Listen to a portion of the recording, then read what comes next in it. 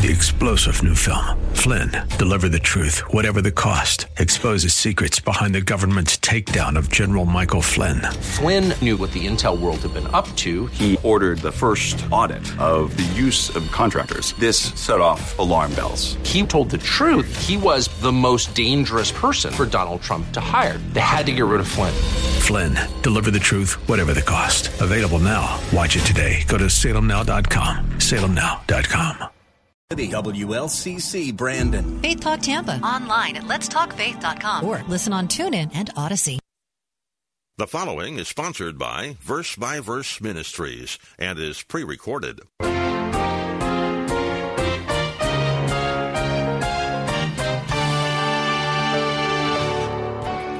Now, in light of these past rejections by the people of Nazareth and those of his own family, I think a reasonable question for us to ask is, why in the world would Jesus come back to his hometown? When they had already rejected him, they tried to throw him off a cliff, and what they meant by that is we wanted to kill him. They wanted him to fall and die. So why would Jesus come back into that kind of environment? It must have been very hard for Jesus to see the unbelief and hard-hearted attitudes of the people he had grown up with in Nazareth. Even his own brothers did not believe him. But Jesus knew man's heart condition, and that those in his own family needed the forgiveness of sins, for which he would eventually pay the awful price. Welcome to Verse by Verse, coming to you from Lakeside Community Chapel in Clearwater, Florida. Steve Kreloff has been pastor there for over 30 years, and his verse-by-verse teaching style has been used by the Lord to help Christians grow in their faith. We are happy to be able to bring these studies to you over this great radio station and the Internet. Your prayers and financial gifts keep this ministry on the air and reaching many Christians and lost souls as well. You can still get a copy of the book, Timeless Truths from a Faithful Shepherd, when you send an offering of any amount to Verse by Verse Ministries, P.O. Box 5884, Clearwater, Florida, 33758. It's our way of expressing our appreciation for those who pray for and give financially to help keep this program on the air. That address again is Verse by Verse Ministries, P.O. Box 5884, Clearwater, Florida, 33758. Let's get into our class for today. Here is Pastor Steve. Number one, the first characteristic of hardened unbelief is that it rejects the obvious evidence for Christ being king. It rejects the obvious evidence. Starting in verse 53 and 54, we read this. When Jesus had finished these parables, he departed from there. He came to his hometown and began teaching them in their synagogue, so that they were astonished and said, "Where did this man get this wisdom and these miraculous powers?" Now, Matthew starts off by telling us that after Jesus gave the last of his 7 parables to his disciples, he left Capernaum. But what Matthew doesn't tell us, because as I told you, his gospel account is more topical than sequential, is that after leaving Capernaum, Jesus did a number of significant things before he ever came to Nazareth. We know this because the Gospel of Mark, which is in a chronological fashion, tells us that between the time Jesus left Capernaum and the time he arrived in Nazareth, he calmed the sea, the storm on the Sea of Galilee. That's where this fits in. He actually cast out demons from the 2 men on the other side of Galilee, the Gentile side, sent them into a herd of swine who then plunged themselves into the Sea of Galilee and died. And he performed several noteworthy miracles of healings in the Galilee area. And it was after doing all of those things that Jesus then came to Nazareth. Now notice that Matthew doesn't even mention the town by name. He simply refers to it as his hometown because this was the village that Jesus grew up in. This was his hometown. As you'll recall, Christ was born where? The city of Bethlehem to the south. Bethlehem is almost like a suburb of Jerusalem. He was born in Bethlehem in fulfillment of Old Testament prophecy because Micah said that's where he would be born. But then his family moved to Nazareth north in the Galilee area when he was an infant. Now, in the earlier chapters of Matthew's gospel, we learn that Joseph and Mary had fled from They took the infant Jesus and they fled south into Egypt in order to escape from Herod, who wanted to kill the Christ child. But after Herod's death, they returned from Egypt. However, they were warned by God, do not return to the Bethlehem, Jerusalem, Judea area, but go north to a place called Nazareth, where they had actually been from. And so Matthew 2:23 says that they came and lived in a city called Nazareth. Now, Nazareth was a small, rather insignificant town in Galilee. In fact, it's still rather insignificant, except Jesus lived there. And it's in the northern region of Israel. The Lord lived most of his life in that town. But when he began his ministry at about age 30, he moved out of Nazareth, and he went a little bit north, about 20 miles northeast, to the town of Capernaum, which is located directly on the Sea of Galilee. If you've never been to Israel, let me explain. Galilee is a region in the north, but there is a sea in the midst of it, actually a lake called the Sea of Galilee. Some towns are on that lake, and Capernaum was one of those towns. It's a village right on that lake. Nazareth was in Galilee. In fact, it still is there. There are two towns, by the way, known as Nazareth today. One is populated by Jewish people. One is populated by Arab people. The town that Jesus was from would be the Arab-populated town of Nazareth. But it's not, even though it's in Galilee, it is not on the water. And so after having been involved in ministry for about a year in and around the area of Capernaum, Matthew tells us that Jesus has now returned to Nazareth where he grew up.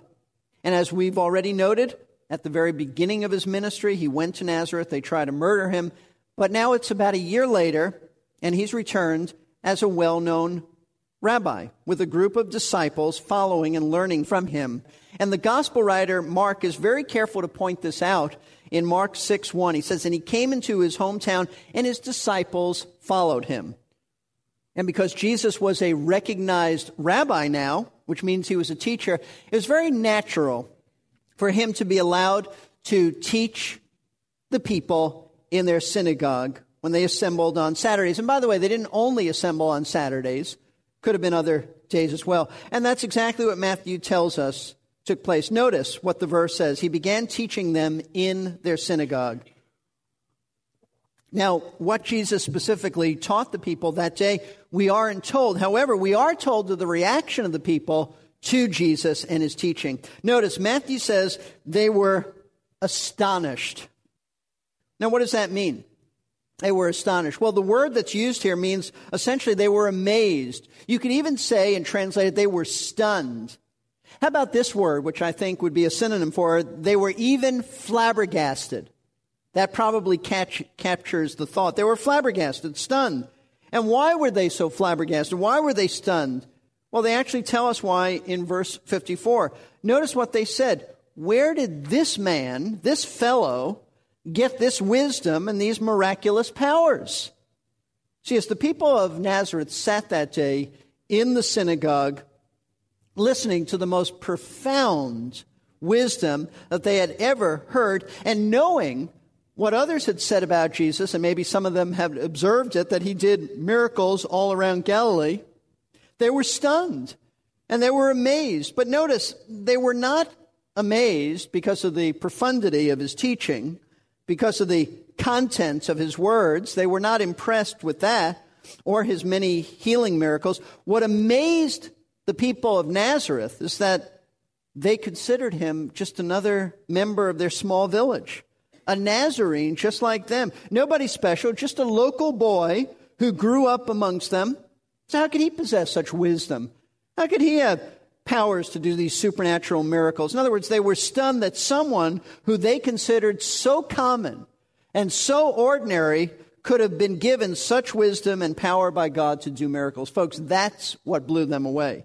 And we know this is precisely what they were thinking because they tell us so in verses 55 and 56. Is not this the carpenter's son? Is not his mother called Mary, and his brothers James and Joseph and Simon and Judas and his sisters? Are they not all with us? Probably meaning his sisters had gotten married and they with their husbands still lived in Nazareth. They said, "Where then did this man get all these things?" After listening to Jesus speak, the people of the town start asking questions amongst themselves, questions that clearly reveal that what was really bugging them about Christ. First, they asked a question concerning his training and his qualifications to be able to speak the profound truths that he was speaking. He was opening up the Scriptures to them. And they didn't understand that. How could he do this? They said, "Is not this the carpenter's son?" It's interesting, in Mark's gospel, we're told that the people also asked, "Is not this the carpenter?" See, the residents of Nazareth had seen Jesus grow up among them. They knew him as a little boy. They saw him grow into manhood. And he had become, as a man, the town's carpenter. Mary's husband, Joseph, who was probably dead by this time because we never read of him during the life, or at least the ministry of Christ, had been the town's carpenter. That's why they said, "Isn't this the son of the carpenter?" But apparently, Joseph had trained Jesus to be a carpenter too, and that was his trade. That was his profession, until he began his ministry at about age 30.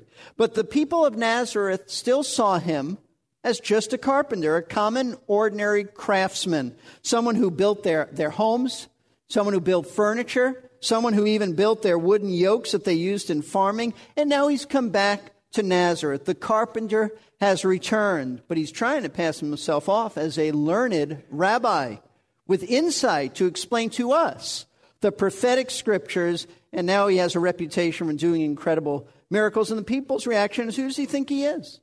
Who does he think he is to speak to us this way about the Scriptures? He's just an ordinary laborer like the rest of us, just a carpenter's son. And what does a carpenter know about interpreting the prophetic Scriptures and performing miracles? See, that's their attitude. The problem that the people had with Jesus is that they knew that he had received no formal education and training as a rabbi. He was just a carpenter. So where did all this deep wisdom and power to do miracles come from? In fact, they were not the only ones to ask this question. If you'll keep your place here and look at John chapter 7. In John chapter 7, the Lord's enemies ask him, the religious leaders ask him in Jerusalem, or at least they ask amongst themselves the same thing. John chapter 7, notice verse 14. When it was now the midst of the feast, Jesus went up into the temple and began to teach. So he's in Jerusalem, and he's teaching at the temple. And the Jews, whenever John says the Jews, he means the Jewish religious leaders, not the common population. So the religious leaders then were astonished, saying, "How has this man become learned, having never been educated?" They didn't mean that Jesus hadn't been to school. He probably was taught at home and probably received, in fact, he would have received the same religious education that all Jewish males have. But what they're saying is he had never been to a formal rabbinical school. He had never sat under a rabbi and been tutored by him. He never received that training. He's just a carpenter, and that's what bothered the people. His lack of formal rabbinical education, but he's teaching us. He's just a carpenter. He knows how to work with his hands. He's not a scholar. They're also stunned because Jesus could speak with such amazing wisdom and do such remarkable miracles, even though he came from a rather ordinary family in Nazareth. That's why after mentioning his trade as a carpenter, they proceeded to speak of the members of his immediate family. Notice they said, "Is not his mother called Mary, and his brothers James and Joseph and Simon and Judas? And his sisters, are they not all with us?" As I mentioned, the sisters probably had gotten married and they still lived with their husbands in Nazareth. Where did this man get all these things? In other words, they're saying he's just a simple villager. Like us, no better than us. We know his mom. We know his brothers.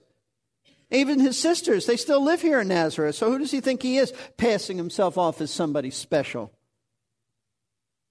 Now, let me just stop here for a moment and explain something. We should understand that Jesus didn't become special at age 30 when he began his ministry. He was always the sinless Son of God. While growing up in Nazareth, he was perfect in every way. But as one Bible teacher put it, his perfection was clearly not the sort that called attention to itself or set him apart as strange or peculiar. But the Lord was always perfect, The Lord was always the Lord, even though they thought that he was just a simple carpenter.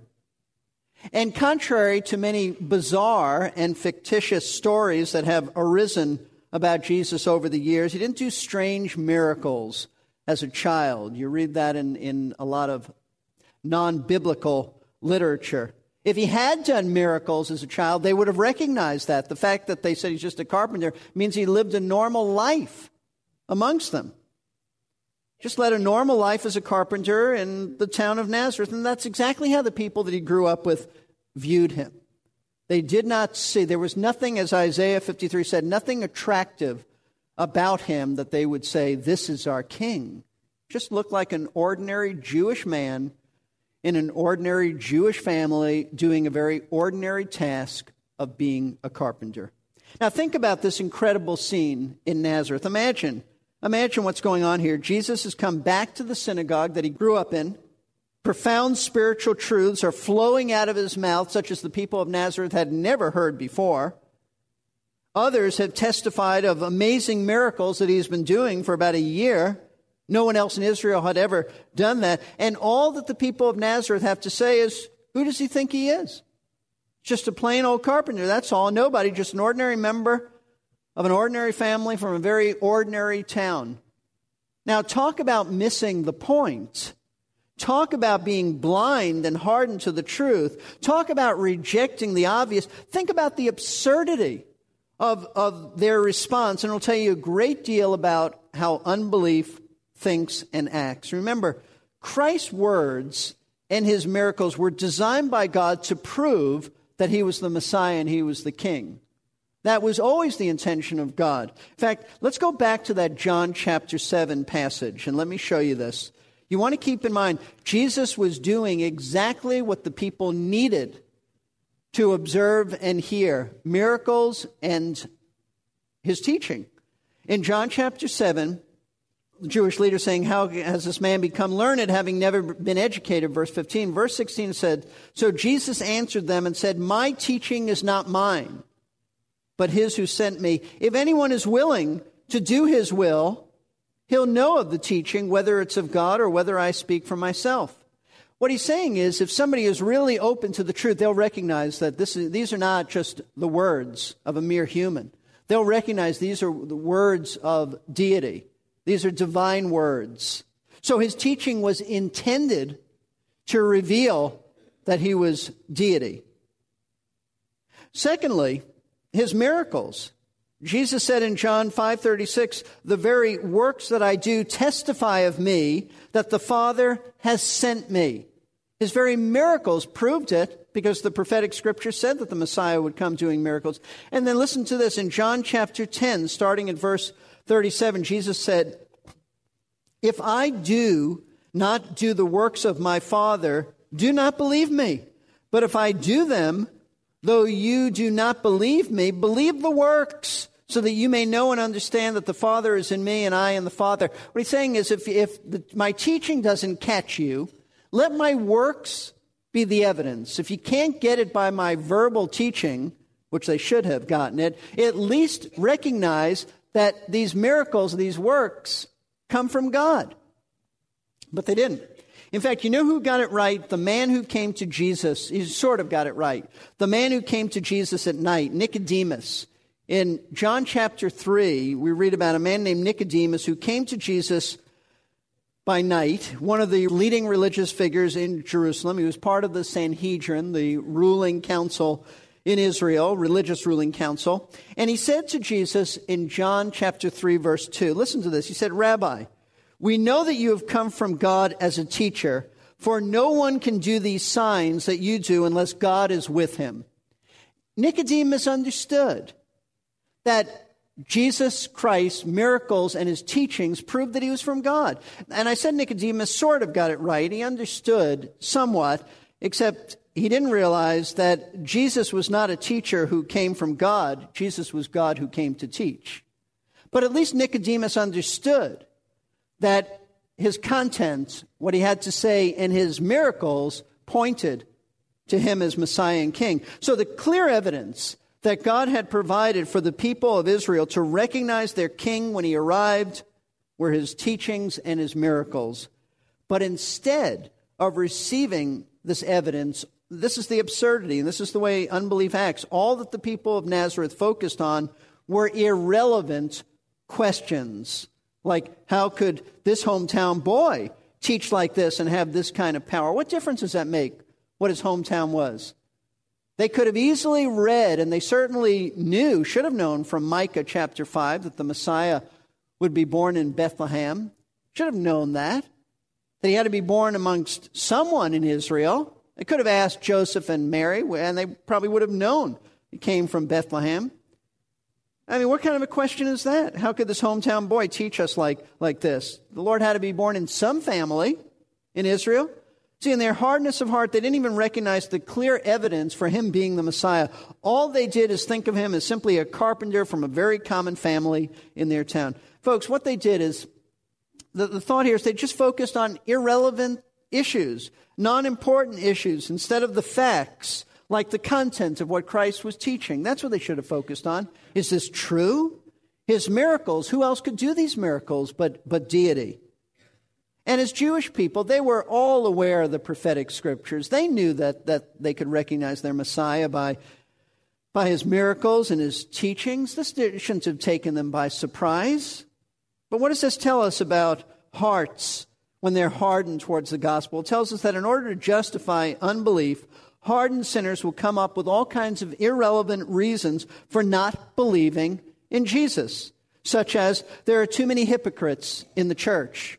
That's why I'm not a Christian. Or I don't like that pastor, he preaches too long. Now, that wouldn't be the case with anybody here. I know that, but some might say that. Or that Christian wasn't friendly to me. Or that Christian once came on too strong in witnessing and told me I was going to go to hell if I didn't accept Christ.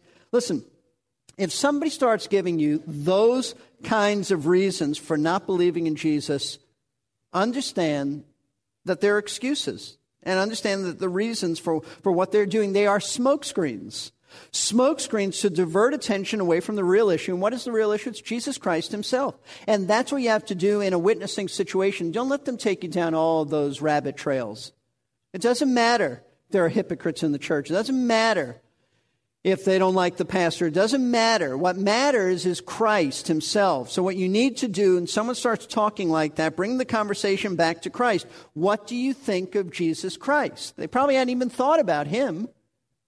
How do you explain his perfect life? How do you explain his profound teaching? How do you explain his supernatural miracles? How do you explain the resurrection? How do you explain that men died because they knew he was risen from the dead? How do you explain all of these things? How do you explain lives being changed by Christ? Folks, that's the real issue. It's Jesus himself. Don't let people take you down all those trails that are irrelevant. But the foolish people of Nazareth chose to reject the obvious evidence for him being king. I think it's just absurd. Nobody said, now, let's see if what he's saying is true. Let's search the scriptures. Or how else would you explain his miracles? But they didn't do that because they're hardened unbelievers. They didn't want to believe in him, so they chose to ignore the truth about him by speaking nonsense about him being a carpenter from their town. Isaiah 53 already said that there would be nobody impressed by how he looked physically. So they should have known this. It's very normal and natural for him to be just a carpenter, a common, ordinary-looking person who happened to be God in their midst. So the first characteristic of hardened unbelief is that it rejects the obvious evidence for Christ being king. So when you're witnessing, you bring that evidence into the light. In our next class, we'll look at a second characteristic of hardened unbelief. It is the basic cause of all unbelief and one that creeps in unawares. We have one more study on this topic of the rejection of Jesus at Nazareth. I hope you can be along with the rest of the class to learn from Pastor Steve's teaching. You can listen to this study again by going to our website, versebyverseradio.org.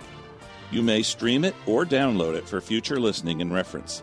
There are many other messages available to you free of charge. That's versebyverseradio.org. You may also call us at 727-239-0306 if you have any questions. Ask about the free book offer when you call. This is a 207-page paperback book, which contains some of the best of Pastor Steve's messages over the past 30 years of his ministry. It's a great spiritual resource. Lakeside Community Chapel is located at 1893 Sunset Point Road in Clearwater, Florida.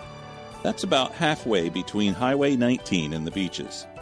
If you are ever in the area, drop in and greet Pastor Steve. He would love to meet you. If you are looking for a church home, make it a point to visit the church.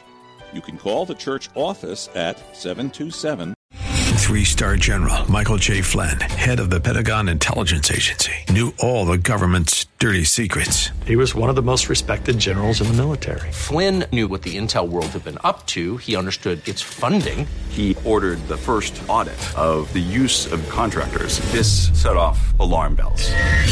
The explosive new documentary, Flynn, Deliver the Truth, Whatever the Cost, uncovers the facts behind this scandal. Flynn told the truth. He was the most dangerous person for Donald Trump to hire. I find out the worst enemy that I'm going to face in my life is right here in America. They took my assessment and they wanted me to change it. And I was like, I'm not changing it. They had to get rid of Flynn. With in-depth interviews, archival footage, and never-before-seen personal records of the man behind the headlines. I just felt like I was drowning. Flynn, Deliver the Truth, Whatever the Cost. Available now. Watch it today. Go to salemnow.com. salemnow.com.